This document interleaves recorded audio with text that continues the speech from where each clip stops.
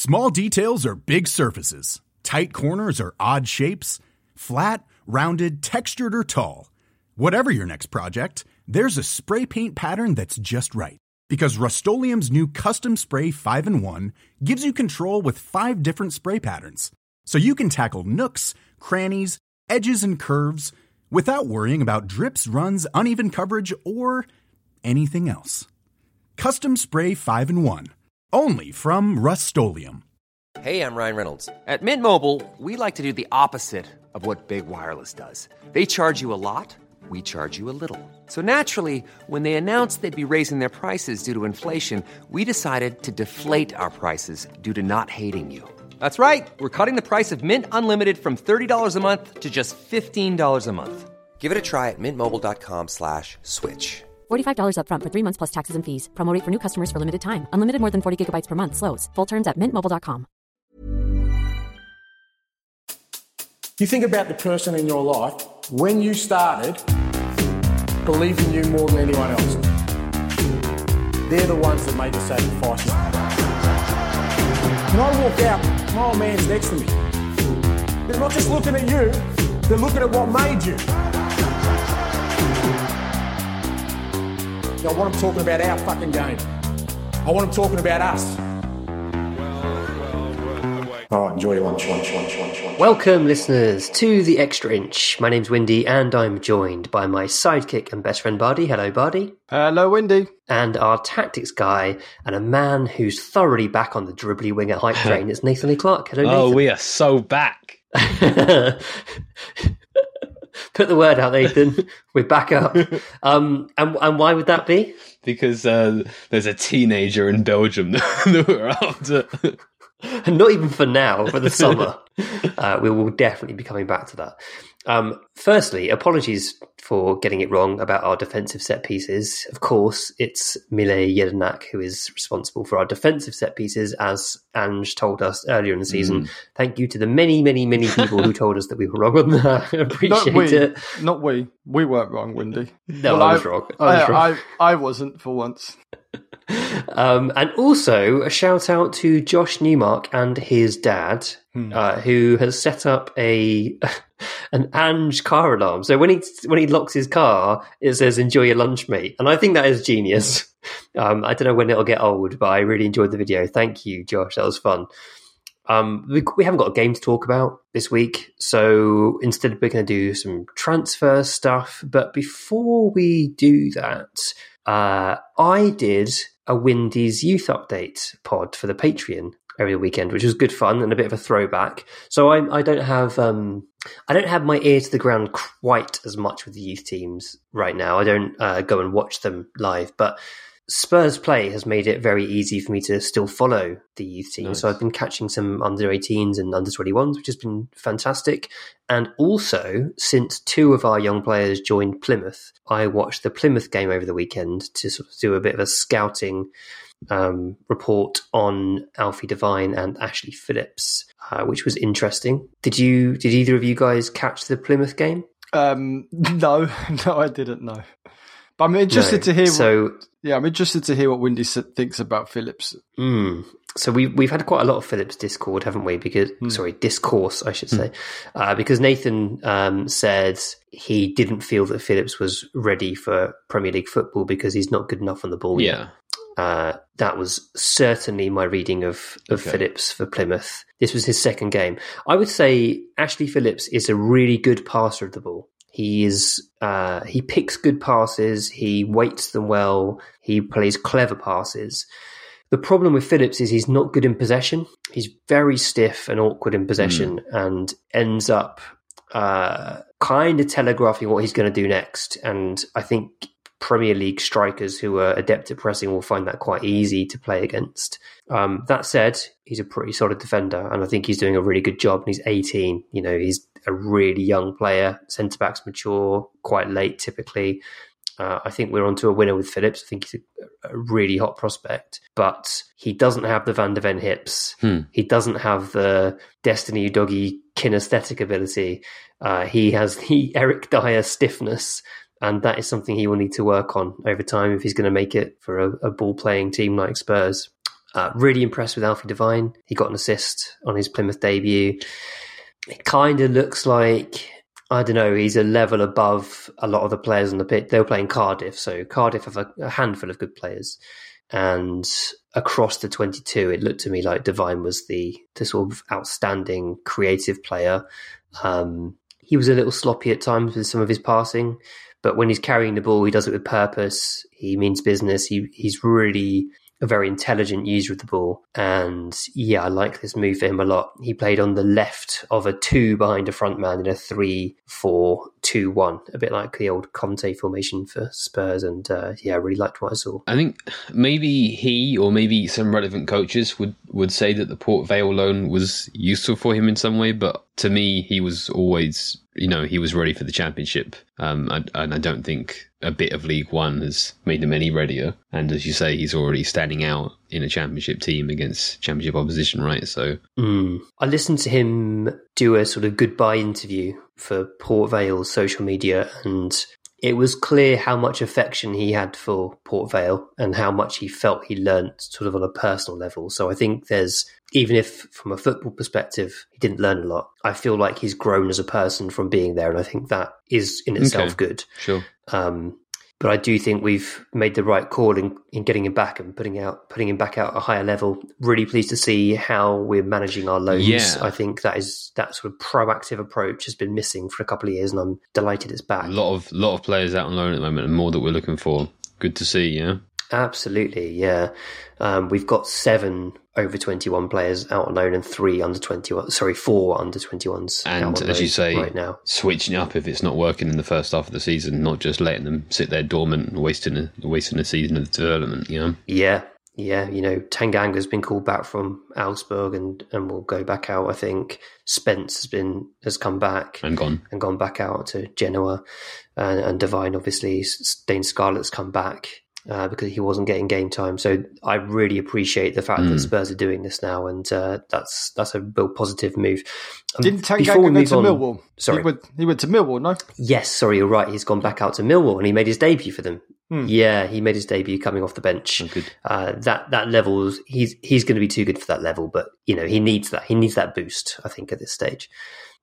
Before I move on, I also talked about our youth players, and I just wanted to briefly touch on the players who I think are our top 5 youth prospects at the moment. And I won't include Devine just because everyone knows about him, and I think he's already, he's a Championship player already. He's kind of made it to some level.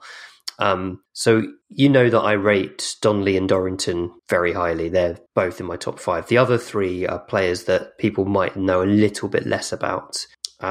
Firstly, Tyrese Hall, who is a central midfielder, brilliant ball carrier, really good presser, good finisher. He scores a lot of goals for the under-18s. Absolutely ready to step up now to the 21s, in my view, and I think he will once some more loans happen. And he's really exciting. Leo Black, who is a right back who essentially plays the inverted right back role for our under-18s because he can play midfield as well, but they play with one inverted fullback, and he's the one that does that, and it works out really well for him. Again, excellent ball carrier, likes to play in tight spaces, likes to have lots of neat interplay with his teammates, so really well suited to what our first team is trying to do, and I think he's definitely one to watch for the future. And finally, Mikey Moore, who a lot of people will have heard the name, not too many would have seen him play. I just think Get Spurs play for the back end of the season and watch a couple of under-18 games so you get to see Mikey Moore play at that level, because he's a really exciting talent. He's kind of got everything. He can play in a whole variety of positions, and I just hope we get this one right, because he should be a gem. He's got everything in his locker to be an absolute gem for us. So fingers crossed we develop him properly. He's 16, so it's a way off yet, but definitely one to watch. Awesome. Bardi, you are working on a podcast as well. Yeah, we have a really nice running fitness and exercise community on Discord. It's one of the kind of benefits you get if you're a patron. There's runners in there, there's climbers, there's footballers, there's serious athletes like speed merchants like Dan, and there's newbies and there's plodders like myself. and me. And Nathan and his leggings. That he shared a nice photo of his leggings the other day. So there's quite a little bit of a community there. So I was thinking about starting a X-Sub special run, push, pull podcast where we'll talk to a range of different kind of people. So if you're a physio, PT, dietitian, coach, or an instructor of any sport, drop me a line. I've already got a running coach lined up to come in and talk about how you start running, how you improve your running. And yeah, we're going to look to do that because there's a great community there and we're always asking each other questions and we kind of realize we can't always work out the answers. So that's what we're going to be doing coming soon. I felt really good about, because I had a cold, so I've been off the road for a few days. I felt really good about getting back out there, getting another run under my belt, building up that momentum again. Last night, it was dark and it was wet, and I was like, I'm going to do it anyway. I've got these new leggings I'm going to put on. I've got this new bobble hat with an inbuilt head torch. What I didn't know is that there was a storm going on, and the trees were like swinging back and forth and creaking and cracking, and I was like, oh, I probably shouldn't be out here right now. Good headwinds. If you get it behind you, you can do some good times. Yeah, and then I got to go back the way I came. Yeah, I went. Bit of resistance. I went for a club run on Sunday. It was a trail run. There was meant to be like maybe 15 people running through the trails. I turned up 10 minutes early. I was like, "Where is everybody?" 5 minutes later, still no one there. Anyway, got the day wrong. So New Year's resolution: always check dates on events. Just don't turn up. So I did a nice little run through Woburn. If you know the area, it's a beautiful place to run. Deer and geese and all kinds of stuff. Very nice. And the reason we're talking about 18-year-old Norwegian wingers, Nathan, is because it seems as though Spurs want to tie up a deal for Antonio Nusa, who I think a lot of people have heard about because there's a lot of hype around him. But you finished your video. Yeah, well, I haven't finished editing it. I recorded a video on Nusa last night. Oh boy, I can't remember. I wonder, sorry, quite a few times recently, a player has come to my attention for a role that I think we need, and I've talked about them and I've done some content on them, and then later we've been linked. I think that Nusa was probably the other way around. I think we might have been linked very vaguely in the summer, and that brought him to my attention. And I was like, oh, okay, this guy rocks, and now we're like really going in for him this time, it seems. So I think that the club were first this time round. But boy, what a special talent Antonio Nusa is. Not to spoil the video, but he absolutely rocks. He's 18, and he's already a very, very special player in my opinion. I'm trying to talk about him without giving up too much of what's in the video. I don't know what else to say or not say. Stylistically, who would you compare him to? So previously I have compared him to Zaha, and the reason I've done that is because both him and Zaha sometimes utilise a very low, very wide gait with bent knees, and they use that for manipulation, change of direction, disguise. And both of them are good at being able to dig the ball out from them, from like when the ball is underneath you in a low squat. When you see a centre-back get in that position, it's like it's game over. Like they're in trouble. But both Nusa and Zaha before him are good at digging out the ball from underneath them in those situations and playing like a pretty powerful cross from what is like a kinesthetically difficult situation. But the more popular point of comparison has been to Neymar, and because Norwegian Neymar, it's fun to say. But like I get it, and that's quite dangerous and scary to put that label on an 18-year-old. But I get it, right? I don't want to get down about this, but is there a fear that he could be like De Ketelaere was like a big thing coming out of the Belgian league, who ripped it up, and then he's been okay, he's been all right. Bad first season, better season this year. Is there a worry that we may get overexcited, like perhaps people were with Gift Orban in the summer? I don't know. I do think people were overexcited about Gift Orban, who was massively overperforming his expected goals, and has now gone back the other way and scored 1 or 2 in his last 10 or something games, and is now going to Lyon for a moderate fee by the sound of things. I think people were correctly excited about Charlotte De Ketelaere. I think things didn't work out for Milan, because sometimes things don't work out for you, and the system of football that they're playing there might not be the best for him. Doing pretty well at Atalanta right now, right? So I think he'll probably come good in the long term. It's certainly true. It's certainly true that just because you're good, and in my opinion, basically too good in the Belgian league, doesn't necessarily mean you're going to be outstanding in a top 5 league or the top 1 league right now, right? And certainly when you look at Company at Burnley and the work that he did in the Championship in the Premier League, a lot of the strength of that is a lot of the strength of the Championship was him recruiting well from the Belgian league, and they were very technically strong, and they got over 100 Championship points, and then they moved up to the Premier League, and those same players are now at a talent disadvantage to Premier League, right? So there is definitely a leap between Belgian football and Premier League football. So I get that. You can't be certain. You can never be certain. But he passes the eye test, man. He really passes the eye test. I guess, at 16, he was too good for Norwegian football. At 18, he's too good for Belgian football. Therefore, age 20, too good for the Premier League. Age 22, too good for the Champions League. Age 24, greatest player of all time. That's my projection. I do think I do quite enjoy Burnley, but you're right. They've been put together, and they're a bit too young and too soft. But I do think he's got some things right. I really, obviously, because he's Italian, Kogliosho. I love Kogliosho, and I'm really upset he got injured because I thought he would have made a run for the Euros. But if you guys are happy about Nusa, then I'm happy about Nusa. But I do think it's funny how for years you've been going on about a dribbly winger, and now it's everything everybody talks about with Tottenham is dribbly winger this. Oh, it's the key, dribbly winger this, dribbly winger that.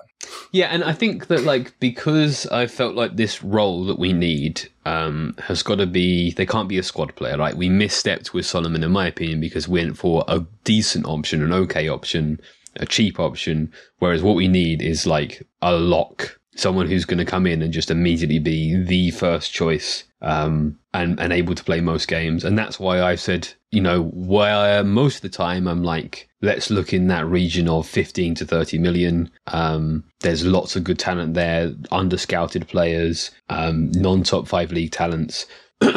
My opinion with the 1v1 specialist, the winger, is that we should go for Nico Williams. We should inquire about even Karim Mitoma. We should look at Pedro Neto, right? Because we need a first 11 quality player. Obviously, having never played in a top 5 league and being an 18-year-old, Nusa is more towards the prospect side. But he's so good that I wouldn't be shocked if he's pretty quickly at that level that we're looking at, that I'm looking for a first 11 quality player. Nice. And the suggestion is that we will buy now and loan back. And the idea is we buy now because there's so much competition. And if we don't buy now, we might lose the opportunity. Yeah, this, and again, this is something I talk about in the video. I don't think he needs the minutes desperately. I don't think he needs to develop technically or tactically. So I don't think that was the case, in my opinion, for Sarr. He needed more minutes, probably. And then Udogie, probably it was right for him to get some more loan minutes. Whereas, I don't think Nusa's going to benefit hugely from another 500 minutes in Brugge. But if he wants to stay and he wants to see the season out at the club that he's at, then that's kind of cool. And if it's what separates our bid from Chelsea's bid from Liverpool's bids, then great, because we'll be okay for 6 months without him. So from that perspective, that makes sense. Where I do think he needs to develop is physically. And so that, in my opinion, means time in the gym rather than time on the pitch. And we were just talking about Charles de Ketelaere, who plays for Atalanta, and Spurs this past week have been linked with his teammate Edison, who plays in midfield. Oh, have we? And seems to profile similarly-ish to Conor Gallagher. What do we think of that link? Well, this is one where I've said, I think this is a good player for us, and then a week later we've been linked, as far as I'm aware. Yeah, this is interesting. So I did a thread on 8s, and we spoke about it the other week, and I mentioned Edison. He's someone who's previously had minutes as a number 10 at Atalanta, but is really more at home being a number 8. And what I essentially said about him is, if we were a normal team, if we had a normal setup, if our coach wasn't a lunatic who played 7 attackers at all times, I would definitely be looking at this guy as a first choice number 8 in a normal system, right? Because defensive work is really strong, physical game is good, great technical, gets up and down, and he gets shots, right? But he doesn't really get much better in terms of shot production than Bentancur does. So if we're looking for someone to come in and play number 8, and the idea is that Bentancur is going to be the number 6, Ederson's kind of another Bentancur. And I don't really know what that really gives us in terms of, other than just obviously depth of quality, and that's great. And I'm not, maybe that's just a straight up improvement on Højbjerg, improvement on Skip, a second Bentancur. But in terms of like the diversity of profile, I'm a little surprised unless we think that his shot production is going to shoot up in a. But it's like not like Atalanta don't play attacking football, you know. Yeah, that is really interesting because I think Gallagher does. If you're saying that Ederson is basically Bentancur, I think Gallagher does profile slightly differently in that I think he's slightly more creative than Bentancur. There have been various other links this week, but I think that Noose is the big news. And I do think incomings at this stage perhaps depend on outgoings. And so if outgoings happen, then I think the links will hot up. But in terms of outgoings, we've seen Perisic go on loan to Hajduk Split, and we expect him to join them permanently at the end of the season. Yeah. So we won't be seeing Perisic again for Spurs. We've already spoken about Devine. He's gone to Plymouth on loan. There are also links with Emerson Royal and Al Nassr, Brian Hill and Lazio, which could be a loan at this stage. Højbjerg, again, is being linked with a transfer out. Sessegnon is being linked with a loan out, and Alfie Whiteman is being linked also, according to Alistair Gold, with a loan out. The idea of Emerson Royal going created an interesting topic of discussion in the Discord earlier.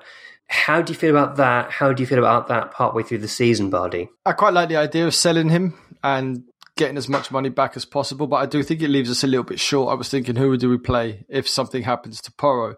But then the kind of drop-off in quality is so big from Emerson to Porro. Does it really matter if Emerson's even there? So I think 30 million is good money. If we can do that, then get rid of him. But I am concerned about cover. Yeah, there's been reluctancy in the Spurs fan base because Royale's sort of done okay at right centre-back and played some minutes at left-back and can also kind of cover right-back, obviously, is his first position. But I think we can do better. And I think we've got a third centre-back in now. So, yeah, I'm definitely not opposed to selling Emerson Royale. And I think that, then we look towards improving our depth of full-back in the summer. In terms of dealing with Saudi Arabia, I mean, previously what I said was that, like, I've got serious concerns about dealing with a government who bomb innocent Yemeni people, but that's us now too. So, Indeed. Yeah. I mean, where do you draw the line? If we sell Emerson now, who steps in for Porro? Who takes over in case Porro gets injured? That's my only worry about it. Yeah, I mean, your options would be to play a centre-back. Yeah, move Romero there, I think, is what I would do. I don't love it, but I think it's an option. Or you play utility man Oliver Skip and hope that he can kind of hold an offside line and know when to tuck in and go back out and not get obliterated 1v1. Yeah, which might be tricky. Or I guess you play Ryan Sessegnon on the right if he's fit and available, or Ben Davis or whatever, but I don't love that idea personally. Brian Hill, it appears suddenly that we've decided he is available for a loan, having previously said we wanted to keep him unless we got an offer for a permanent move, in which case we would release him. But Lazio want some short-term loan cover, it seems, and Brian Hill might be allowed to join. Why do you think there might be a sudden change? Well, we're linked to Nusa, but then we're not going to probably see him until at least next season. I think we've probably realised that he's just not up to it physically, basically, and he needs to go to a continental league. I reckon in the summer, a wrestling match between Nusa and Brian Hill, and then whoever loses gets released from their contract. And I'm leaning towards the 18-year-olds against the 22-year-olds in this situation. Because don't tell me Nusa's little. He's not small, is he? He's not huge. Oh, great. He needs to start lifting and eating some chicken. Yeah, he does. He does. You'll be pleased to know he's very fast, though, Bardi. Great. Which I don't think Brian Hill is. Yeah, but he's tenacious. I've always admired his tenacity and his willingness and his ambition. He's just too small. He is the FIFA generation Jose Dominguez. He just can't cut it in terms of strength. I think he's a good player. There's definitely a talented player there, but I just think the intensity is just a bit too much for him. I just think he needs to remodel as a central midfield player. I don't think he's good enough on the outside 1v1. I think he is quite good at connecting with players around him and good at drifting into space, and obviously a very good presser. So if he makes himself into a central midfielder, I think there's a player there, but it doesn't seem like he's good enough to compete with our central midfield options right now. Was the previous comments on us not wanting to allow him to leave on loan before we brought Werner in? No, I think it was after Werner. Yeah. I mean, I guess it could be that they've had a look at Solomon back in training and decided that he can offer more than Brian Hill. Yeah. I think so. I think Solomon's a far better option than Brian Hill. I don't see it. And I don't even see him becoming a central midfielder, like doing a David Silva or a Bernardo Silva and just I just don't think his ability to retain the ball under pressure is that good. He'll be a middling winger for somewhere on the continent, and he'll do all right. And good luck to him. But yeah, he just didn't develop at Spurs. Yep, like so many before him. Højbjerg we've spoken about so many times, but I think if he leaves now and we get a replacement like Gallagher or like Henderson, I think the majority of the fan base will be very happy with that and see that as a significant upgrade, particularly now we've seen Bentancur play some minutes at 6, where previously we thought Højbjerg might be the only reasonable backup to Basuma. Sessegnon's a funny one. I mean, it does make sense to get him out on loan and get some minutes under his belt and then reassess in the summer. I think most people have given up on Sessegnon by this point. His body is just not up to it. But I don't see the downside of doing that. Kind of makes sense. And then Alfie Whiteman, my goodness, why is he still at this football club? Just for the love of God, man, just go out and play some football. Like, honestly, what are you doing? You're wasting your career away. You're 25 now. He's 25. Wow. Yeah. I mean, it's nuts. Been hanging around Harry Kane. He's played. Probably get an offer from Bayern soon. Who was Bayern have now been linked with Kieran Trippier? I don't know. I think what's happened to their data? Is it all been corrupted? Something's gone wrong.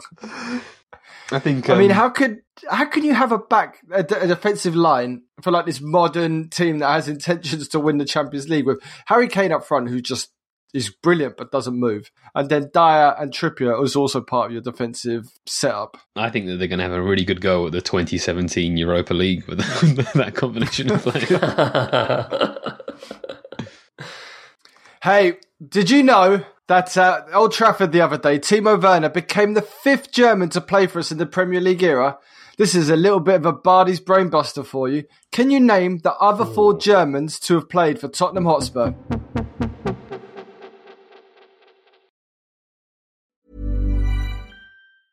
Small details are big surfaces. Tight corners are odd shapes. Flat, rounded, textured, or tall. Whatever your next project, there's a spray paint pattern that's just right. Because Rust-Oleum's new Custom Spray 5-in-1 gives you control with 5 different spray patterns. So you can tackle nooks, crannies, edges, and curves without worrying about drips, runs, uneven coverage, or anything else. Custom Spray 5-in-1. Only from Rust-Oleum. Hey, I'm Ryan Reynolds. Recently, I asked Mint Mobile's legal team if big wireless companies are allowed to raise prices due to inflation. They said yes. And then when I asked if raising prices technically violates those onerous 2-year contracts, they said, "What the f*** are you talking about, you insane Hollywood ass?" So to recap, we're cutting the price of Mint Unlimited from $30 a month to just $15 a month. Give it a try at mintmobile.com/switch. $45 up front for 3 months plus taxes and fees. Promo rate for new customers for limited time. Unlimited more than 40 gigabytes per month. Slows full terms at mintmobile.com.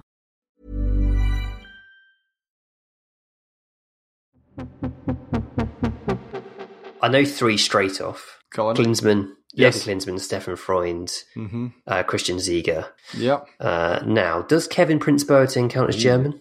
Oh, I didn't count him as German, no, but yeah, he was technically, he was German when he joined us, and then he swapped allegiances, but he never was capped, obviously, at a proper FIFA game. And I hope you're not Googling, Windy. I just saw your fingers moving. Lewis Holtby. Well done. They're the 4 Germans so team of owners number 5. Oh, okay, that's everyone. I was Googling which country he'd switched allegiance to. Kevin Brinsberg. No, saying Ghana. it was Ghana. Oh, sorry, Ghana. I couldn't remember what it was. And There is he was one an interesting more character. There was one more German, which I felt I couldn't include because he only had one game for us, and it was in the 1908 season, which was I don't think there was stats around in those days. But his name was Max Seberg, who we signed from Chelsea. So there you go. There's a bit of history repeating itself there. He ended up becoming a pub landlord somewhere. He was arrested during 1914 because obviously he was German and they didn't trust him, but then they let him loose. And he ended up seeing out his days as a pub landlord in Reading. So there you go. They're the 6 Germans who have appeared for Spurs. Taking care of your health isn't always easy, but it should at least be simple. And to show how simple it is, I'm going to break character and use some stats. Hey, Windy, do you know how many people on average stick to their New Year resolutions? I'd guess that maybe 20%. No, my optimistic little buddy, it's far less. Only 9% of people on average stick to their plans. And that because quite often we set ourselves unrealistic goals. The best thing to do is make a small change with a big impact. AG1 is one of those changes that I've made, and I've stuck to it through Jose, Nuno, my manager Conte, and now my new guy, Big Ange. It's a simple scoop, shake and drink resolution that's part of my life, just like dropping the best and the hottest takes. I like simplicity, I like the eye test, and I like it nice and straightforward. And that's what AG1 is for me. A change I can sustain. Go make a change. Go get AG1, mate. If there's one product we had to recommend to elevate your health, it's AG1, and that's why we've partnered with them for so long. So if you want to take ownership of your health, start with AG1. Try AG1 and get a free 1-year supply of vitamin D3 plus K2 and 5 free AG1 travel packs with your first purchase exclusively at drinkag1.com/extra inch. That's drinkag1.com/extra inch. Check it out. Andrew Elliott, who is AC Elliott79 on X, says, how seriously should we take the FA Cup? And I think that is a really interesting conundrum. At the time that Andrew sent that to us, we were having a bit of a rough patch and we'd struggled to win. And I think the point of the question was, well, now we ought to prioritise it above all else. And obviously, since then, things have turned, and we could win the league this year if we really get it together. There's no reason why we shouldn't be challenging for the league. So, where do you think we should be placing the FA Cup in terms of priorities? I think that with only 2 competitions, we should be playing our first 11 in both competitions, and we should be able to afford to do that. And we have not the best depth, but actually. We're getting so efficient in our recruitment now, so pretty quickly the depth is coming along. If you think about how many successive windows in a row there's been a gaping hole in the first 11, window after window after window, and we've never really had quality of depth. Finally we are recognize the problem, create a list of potential players, coach picks favourite or vetoes ones he doesn't like, and we get the deal done. It's just we're operating at a totally different level to how we previously operated. Fullback depth isn't there, centre back depth. I'm still a tiny bit worried about Dragusin's passing. We'll see. Midfield's coming along, and we'll get there with it. And I guess also the coach's use of second string players. Once you're out of the first 11, you aren't just written off to history. You can come back in and have an impact as well. So depth is really coming along. Match fitness, not match fitness, but maintaining cardio levels for the full 90 minutes has been an issue, but I don't think that playing the FA Cup games are really going to have too much of an impact with that. I think if anything, it can kind of help build that rhythm and help us rotate through where we do have our quality of depth. So I don't see any reason, and obviously we've played the Burnley game. I don't see any reason why we can't be playing first 11, or obviously there's kind of not an actual first 11, but match-specific first 11s for both competitions, and getting my boy Richie his 15 goals. I think it's really unfortunate, obviously, that we drew Man City this early in the cup, especially playing the game this week as well, with a game Wednesday, then a game early Saturday. It really hasn't helped us. But 100% we should be taking this serious, play our best team against Man City. I think Haaland might be on the bench from what City is saying. Edison definitely won't start, but he doesn't start anyway. De Bruyne will probably start, which isn't great. But, eventually they're going to score at White Hart Lane. They haven't yet, but eventually it's going to happen. It's going to be a good game. I would love us to win it. And I always think there's certain moments in every kind of cup run where you think if you get through this one, then the ribbons might be on the trophy. And this is definitely one of those games where we can get through Man City. I would love us to win an FA Cup. It was part of the kind of defining moments of my childhood. People who are my age, that FA Cup run in 91 was one of the best things we've ever seen. I would love us to win it again. If Werner starts that game, which I imagine he will, does his best Sonny impression, scores 2 goals in an absolute XG thrashing by City, and then he's out injured for the rest of the season, he's successfully done his job on this loan, hasn't he? I don't think Absolutely. I don't think Ange is going to low block and counter his way to this game. No. It's going to be really open. It's going to be a great game. I think so. I am nervous about it though. Very nervous. Yeah. I kind of feel like as much as when the balls came out, it did suck a bit. It was City.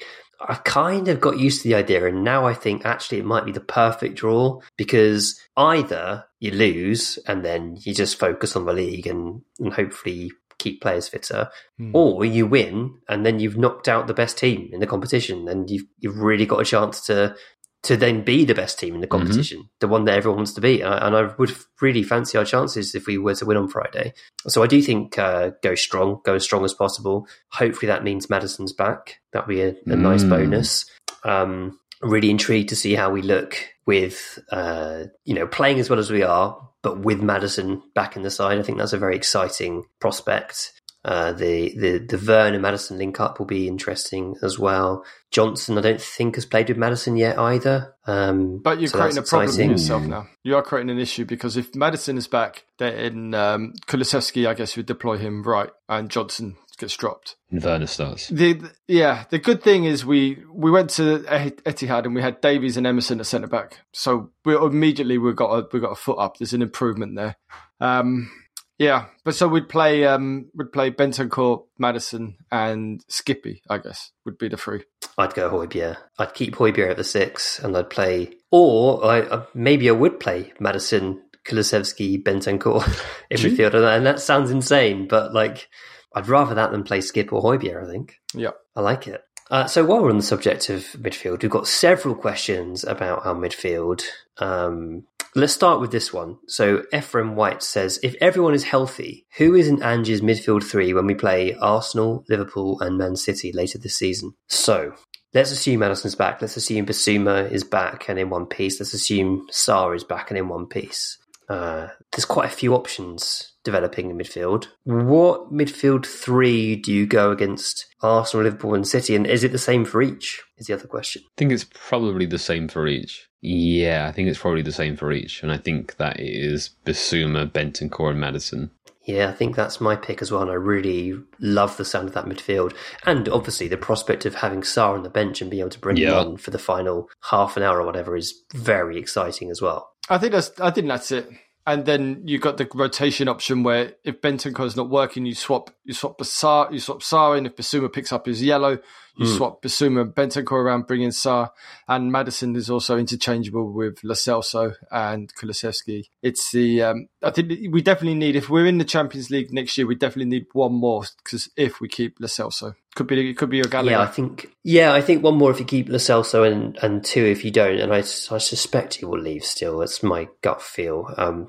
Alec Depkrinsky says, watching the team since Maddison's absence, I think a lot of our issues in attack and controlling the game flow are down to not having another player like him in the squad.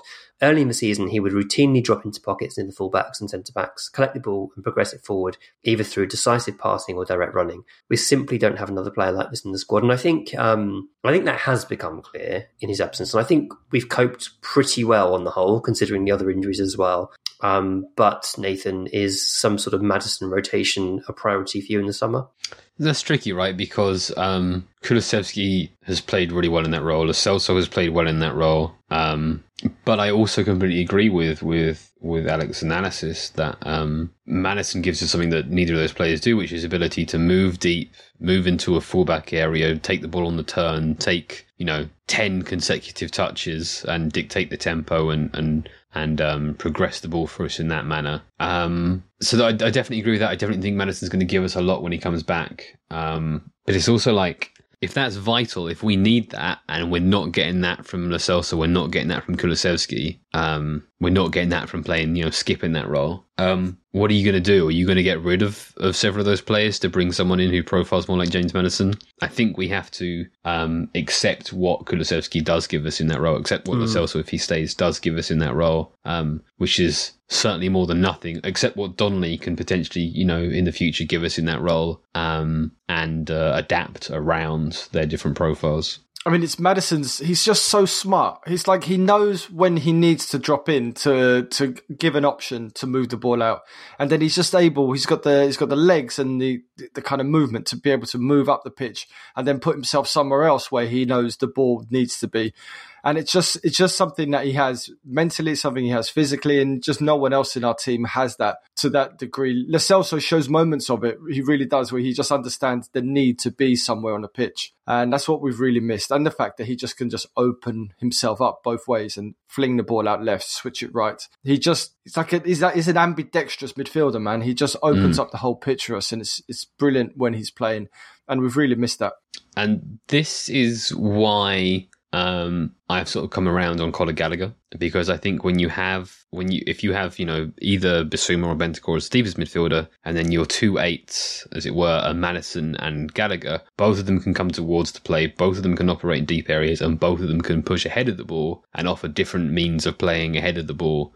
So you can be super, super flexible with them, because obviously we have seen Maddison come towards the ball and, Sarr most of the time pushing up. But he's not super comfortable playing ahead of the ball and moving and operating against the opponent's offside line and things like that. So that is, I wouldn't be shocked if we were to bring in Conor Gallagher, or I guess another similar profile, if we kind of saw much more of a 4-3-3 and a little less of a 4-2-3-1. I know that's an irk for you as it is already, Windy. And a lot more of Maddison getting on the ball deeper. Yeah, I like the Gallagher move for kind of covering some of the Maddison skill set as well.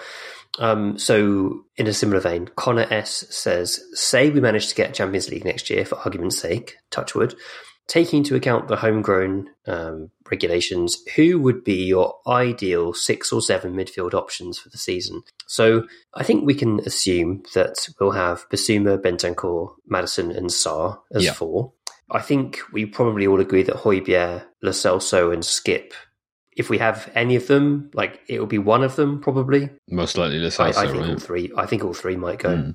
That would leave us needing 2, probably 3 signings. I think Alfie Devine will probably be part of the first team squad, personally. But also Kulusevski can come off the wing and provide depth for Maddison, right?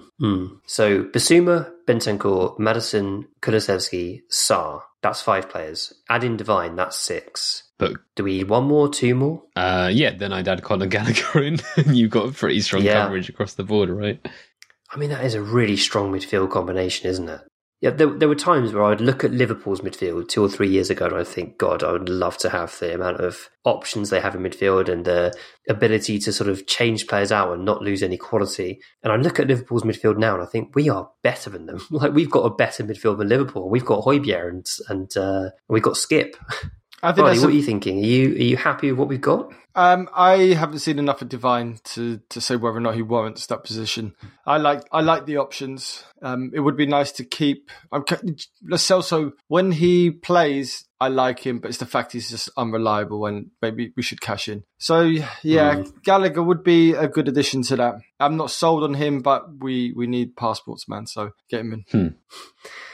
So we touched on Brennan Johnson just then. We had a question from Petter who says, are Spurs fans worse than other fans when it comes to targeting our own players? For example, if I were Noosa, an Arsenal fan, by the way, God, I didn't know that, and was watching the treatment of Brennan Johnson, I'd think twice about signing. But I guess idiots are everywhere. There are idiots and this is in everywhere, relation man. to the fact that, this is in relation to the fact that Brennan Johnson has turned off comments on his Instagram because he was getting so much abuse from his own fans, which seems a damn shame to me. There are every set of fan base is as bad as each other. I don't think there's a fan base worse than another one.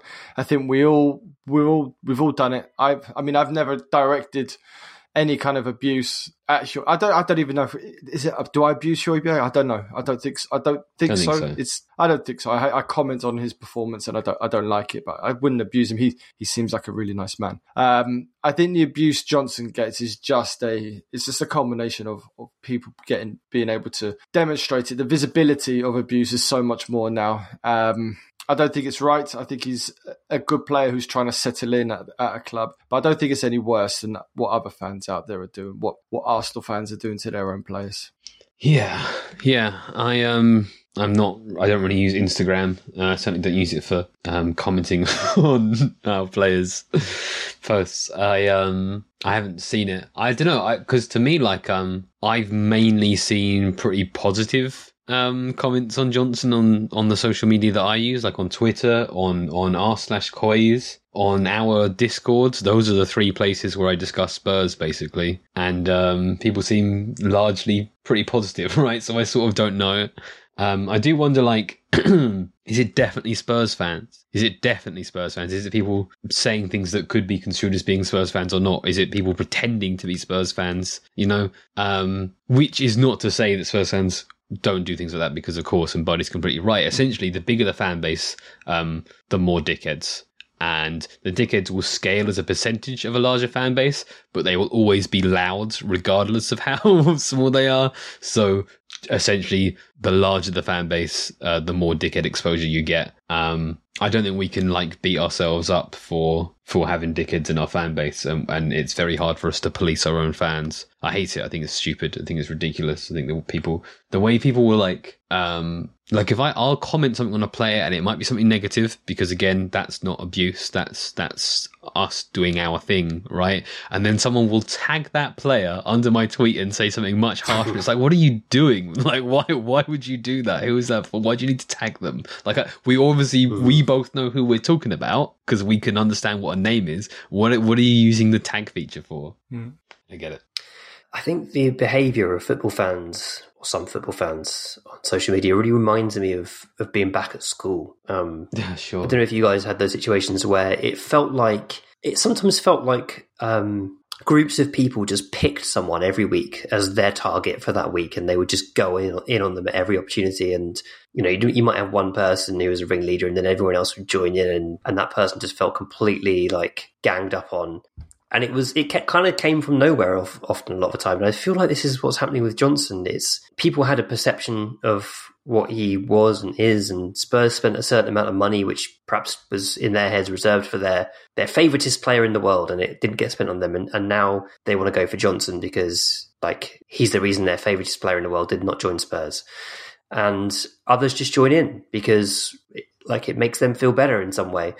And it feels very unpleasant. It's not just around Johnson. I saw a post last night that I found really depressing, that it got loads of likes, and loads of Spurs fans beneath it were saying, just sending cry laugh emojis. And it was a post about who'd won the most trophies or something. Mm-hmm. And then some Spurs fan had made just a random misogynistic comment about Declan Rice's partner. And it was really unnecessary and unpleasant, and just had hundreds of responses applauding it and cry laughing at it. I was like, what are we, like, this is literally like schoolyard behaviour. What has society become where this is seen as okay? But I think it gets cheered on. You're closer to the truth than you realise, and I think that we forget as adults that like a lot of these profiles on Twitter that are like named after a footballer and have a footballer as the profile picture, they're just kids and they're just teenagers, and because of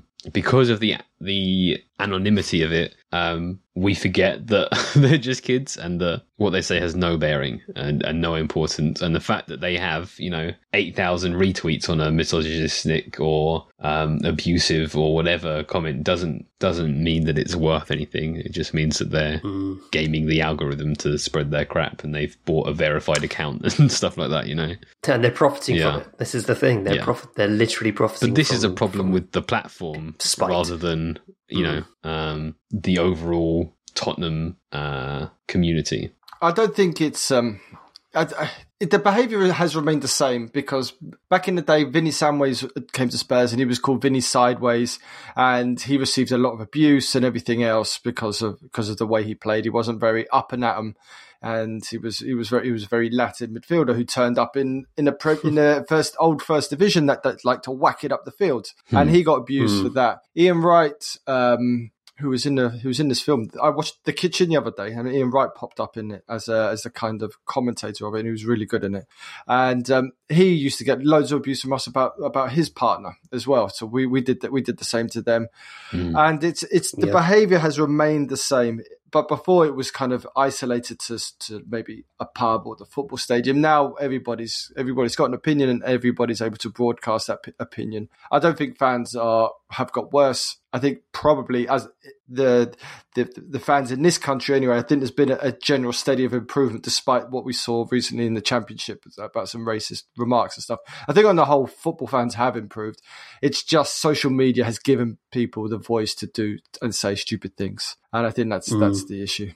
And I do think that what Brennan Johnson's done, turning off comments, is the right course of action. Like, there's just no need for him to see that. And if it's not him, like if it's just his team or whatever, again, there's just no need for them to have to see that kind of vitriol. So switching off seems like a very sensible approach to me. But I do hope he knows that on the whole, Spurs fans are 100% behind him and want him to succeed. There's nothing I'd like more than Brennan Johnson to become, the next Gareth Bale for us. It would be so wonderful. And he seems like a really, really nice kid. He did some really nice stuff for a homeless charity around Christmas. He seems like a good person. And the idea that he felt that he needed to switch them off, I just think is very sad. A sad indictment of our fans online. It's not even been that bad, man. He's been good. There's been worse players who've been clapped and supported over the years at Spurs who've done less than what he's done in his time. He's clocked up a few assists. He offers something. Yeah, his final ball can be a bit wonky, or sometimes he lacks confidence, but that's stuff that I believe he can fix in time. You have been listening to The Extra Inch with me, Windy, my sidekick and best friend, Barney, and our tactics guy, Nathan A. Clark. If you like this, there's plenty more at patreon.com/The Extra Inch. Production is by Nathan A. Clark. Our logo, artwork and website are designed by Trayton Miller. Our music is by David Lindmer. You can find him on Instagram at David Lindmer. Do check him out, he's great. Follow us on Twitter and Facebook at The Extra Inch.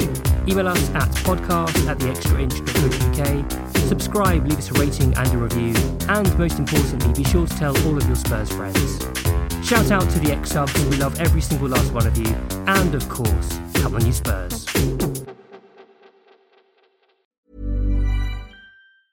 Small details are big surfaces. Tight corners are odd shapes. Flat, rounded, textured, or tall. Whatever your next project, there's a spray paint pattern that's just right. Because Rust-Oleum's new Custom Spray 5-in-1 gives you control with 5 different spray patterns. So you can tackle nooks, crannies, edges, and curves without worrying about drips, runs, uneven coverage, or anything else. Custom Spray 5-in-1. Only from Rust-Oleum. Planning for your next trip? Elevate your travel style with Quince. Quince has all the jet-setting essentials you'll want for your next getaway, like European linen, premium luggage options, buttery soft Italian leather bags, and so much more. And it's all priced at 50 to 80% less than similar brands. Plus, Quince only works with factories that use safe and ethical manufacturing practices. Pack your bags with high-quality essentials you'll be wearing for vacations to come with Quince. Go to quince.com/trip for free shipping and 365-day returns.